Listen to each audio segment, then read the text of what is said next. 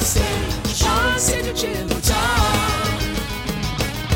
On stage, Sean Sigel talk. On stage, Sean Sigel talk. On stage, Sean Sigel talk.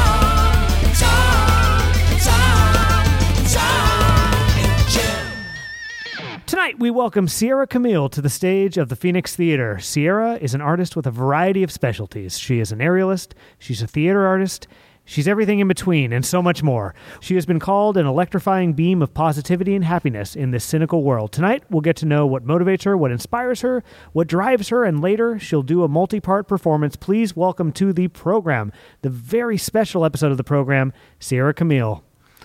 Welcome. Why, thank you. Oh, this is it. This is here. This is now. Yay. We've been talking for a long time about this. It's so true. I think probably a good place to start is to ask if I hit all of the notes in the intro of what you do as an artist and a performer. It's a full bag. Yeah. So It's true. I think that it's confusing to people who have no knowledge of the world that you inhabit artistically. So if you could, in your own words, just tell us what you do, I think that would be a good place to start. Okay. Well, I would say I consider myself to be a theater artist, which is in some ways really all-encompassing, and an aerialist. And I really like to specialize, and I find it very exciting to combine the two and take characters up into the air and do aerial performance that has not only the wow factor, which is also really fun to do. I'll be doing some of both this evening. So that, and then my theater skills include clown and mime is a lot of what I do. And there's a kind of common misconception, maybe not misconception, but people don't always know what I mean when I say that that's what I do. So you'll see some of that in the performance tonight also. It's got kind of this whole one woman show package to it, and you run through the whole gamut, and it's just a lot of fun to watch. Oh, good. I'm so glad. It's fun to do too. So Yeah. I think another good foundational point would be to define what physical theater is. This is a term that I knew very little about prior to looking at your work. So you've introduced me to it, and now maybe perhaps through this program we'll introduce some other people to it. Yay! I hope so. I mean, physical theater really just refers to theater that is not necessarily based in text. So a lot of plays that are commonly known or seen are like Shakespeare or Arthur Miller, Hamilton, and those are really textually based. So you're like, blah, blah, we're having a conversation, and that's how the story is happening, where with physical theater is more based in the movements that you're doing, and commonly is original work, which is called devised theater. So you could say, I'm a devised physical theater artist, which is a really fancy way of saying I'm a theater artist who creates original work that's primarily not based in text. Which when you do those things, what you're allowing yourself, and you have the ability to play a lot with time and space, which you'll see me do. And I think of that in a way as cartoons. I have a teacher who said that once. He was like, it's kind of like when you watch cartoons, especially old time cartoons, part of the things that are funny and exciting to watch, they stretch time, or they slow things down, or speed things up really fast. And it's so exciting to watch. And as a person, just with your body, you really have the ability to do that. So it's really fun to play with. You mentioned to me in the lead up to this interview that this whole process of preparing for it felt timely, because you've been exploring a lot of the sort of stuff that we dig into on this show. And I'm curious, why do you think that this has been that sort of an era for you? A sort of era? Well, in your personal life, this is an era of self-reflection. Totally. This is an era of looking at the art you make and thinking, why do I do it? I'm curious, two-parter, why do you think that is, and what have you learned? Ooh, good question. Kind of a two-part answer. So I, for a long time as an aerialist, I think because of my background in dance, and I always, in dance class, was always like, I'm not flexible enough, my toes aren't pointed enough, and I'm not skinny enough, and all of those things that everyone has. kind of carried over into my life as a circus performer. And like, I think as artists, and I've been talking to people a lot about this lately, you're always like, the imposter syndrome becomes so real, where you're like, oh, someone's going to find out that I don't actually know what I'm doing, or that like I'm not supposed to be here. But that doesn't really exist in anything, because as artists and as performers, we're all just doing the best we can. And in the world of being an aerialist, I think there can be more pressure, and I've met more, I don't know, people have their own ideas about the way certain things should be. And I have only recently gotten to a point that I'm like, wow, I am good at this. Like, I'm good at the thing that I do, and I am valid to be here, and I don't need to worry. My toes are pointed, my legs are straight. It's fine. I'm good to go. And I think I've spent, because making physical theater is not the norm, there's not a lot of venues to perform it. And aerial is so specific, it has even less venues to perform it, because you're like, hey, what's up? Could I come hang from your ceiling if it's tall enough and can hold enough weight? And maybe you could also pay me. People are like, what are you talking about? You're crazy. Definitely not.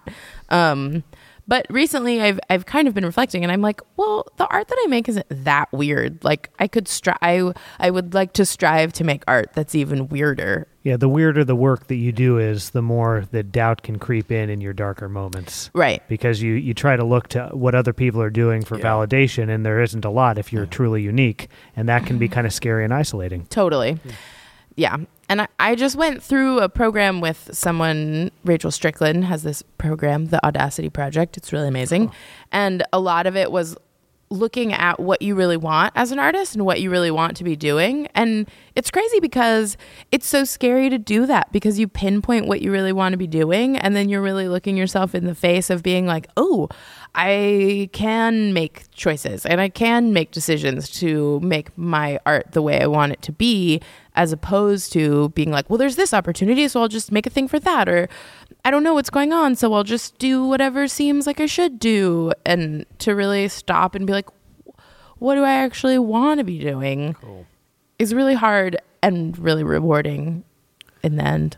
You mentioned something earlier that reminded me of a quote I read in the obituary for a journalist named David Carr. I read this on the show like 75 episodes ago. If anybody really remembers it, good for them.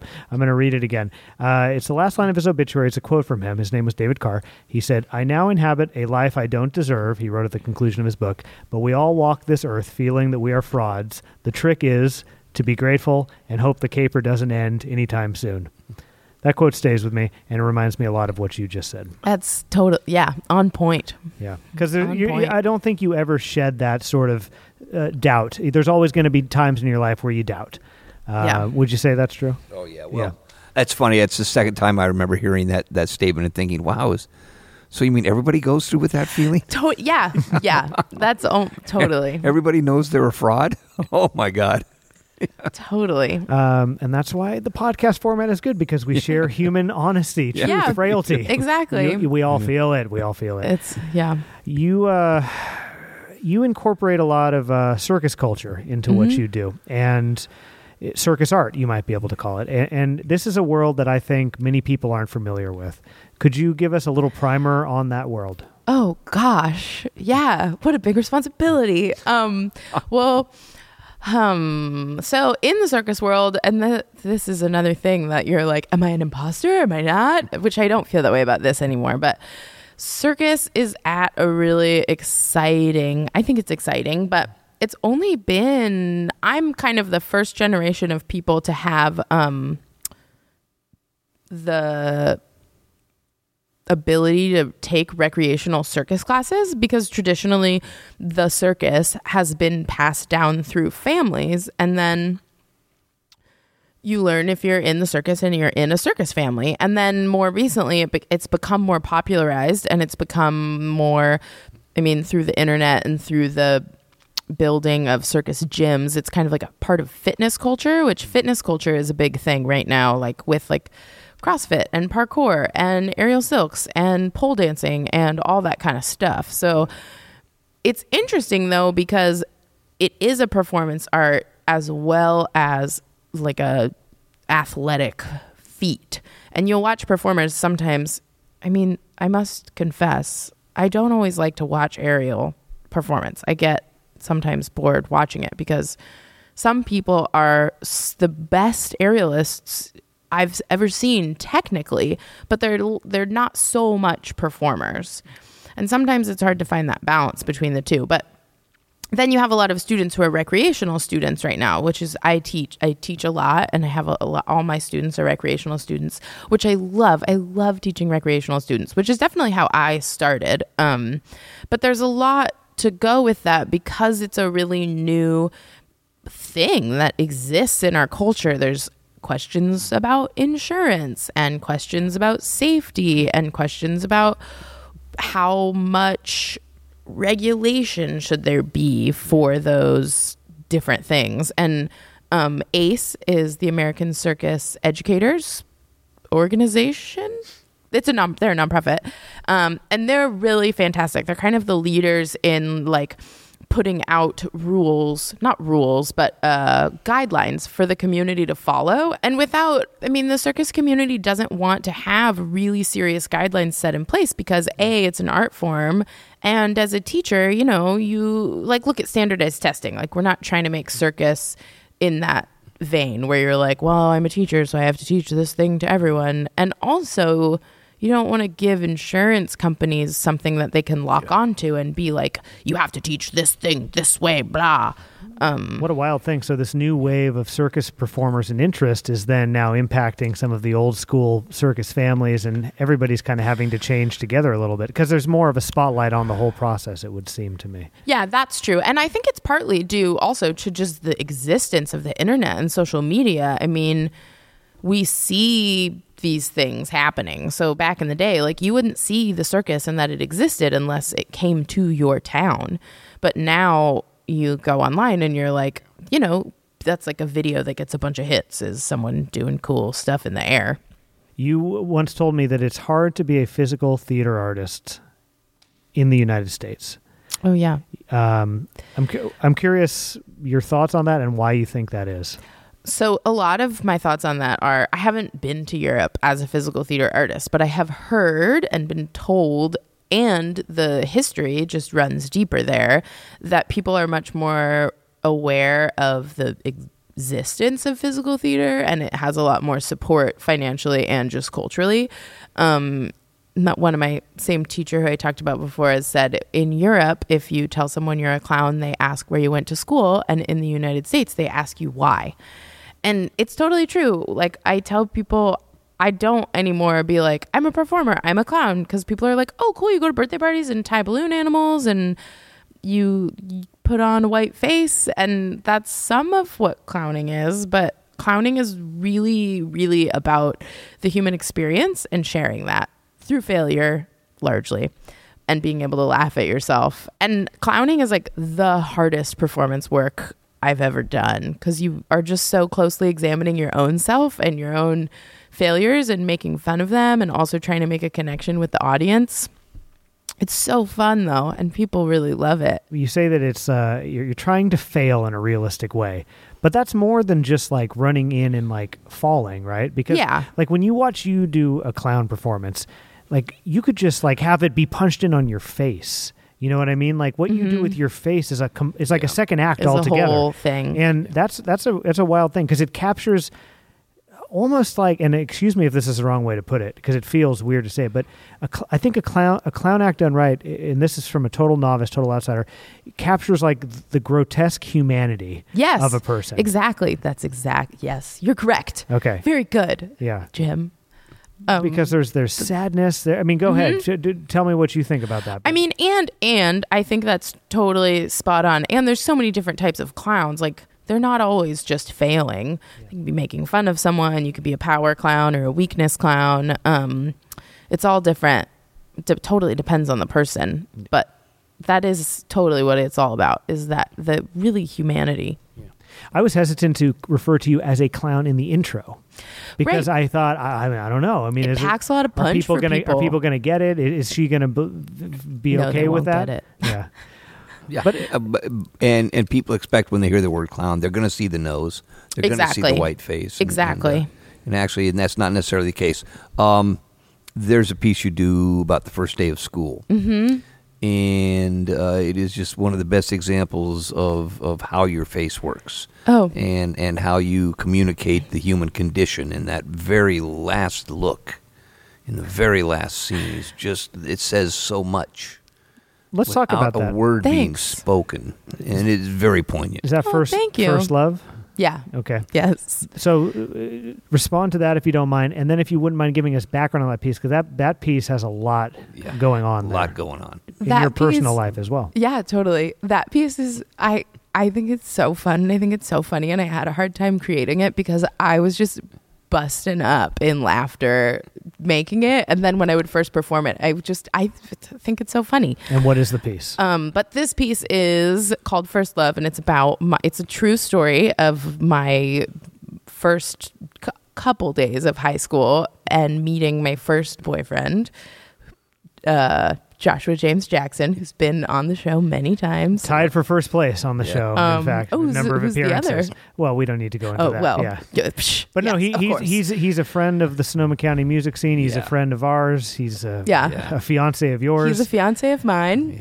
Yeah. And we've been watching him on this stage for longer than I care to remember at this point. Totally. That piece, First Love, is really, I mean, it's just the true story of Josh and I meeting when we're 14 and silly teenagers, and I guess it's kind of self-explanatory. It's well, and so it just basically, it's like they meet and then they're hesitant, and then they ask one of them asks the other on a date, and then they go to the movie, they make out in the movie. The mom is a character in it. Then they have sex, and that's kind of fun. And then at the end, I think if Which, by the way, the face you're mom probably doesn't know the fa- until the- she sees this piece. I know. the face you're talking about is at the end, like Yeah. a parent almost comes in while you're having sex. Is that what it is?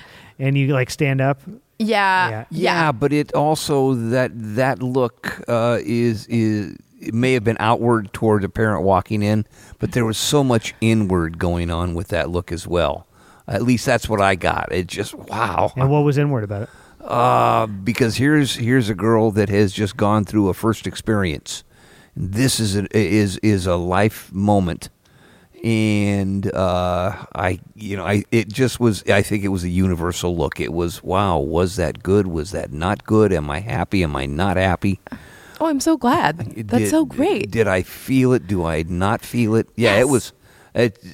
it just grabbed me. Oh, thanks. I actually just changed that ending a little bit, so I'm glad, because the end of the piece is actually like a little bit different than what actually happens in real life.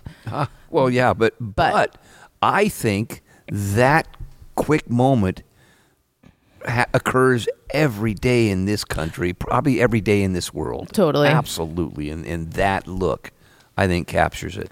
And I would just add that if you don't watch the performance and you just listen to this interview, you should know that there's no music accompaniment. There's no anything. It's just Sierra on the stage, and she's on the ground, and she's on standing up, and she's running back and forth, and she's voicing all the characters, and so that gives you a glimpse into the sort of art that Sierra makes. Physical Yeah. theater. Yeah.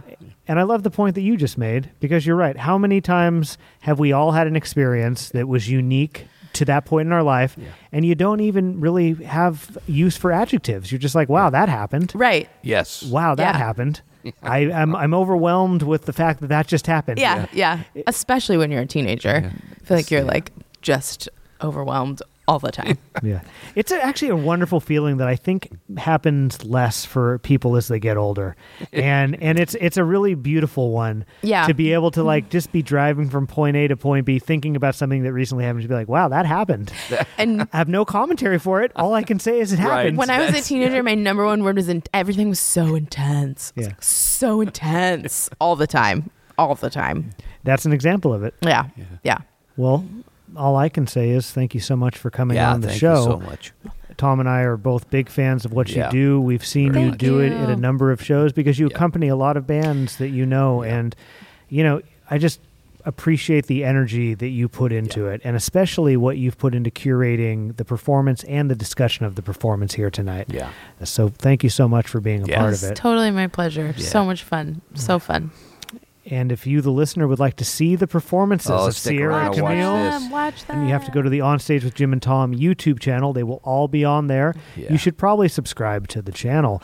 But if you're opposed Clearly. to that for some reason, just search On Stage Sierra Camille, and the full set of performances she will be. await you. Yeah. Sierra, you are great, and it Yeah. has been Thank you so Awesome. much. and it has been a pleasure to do this with you. So fun. One more time, thanks again for joining us Thank you. tonight. Thank you.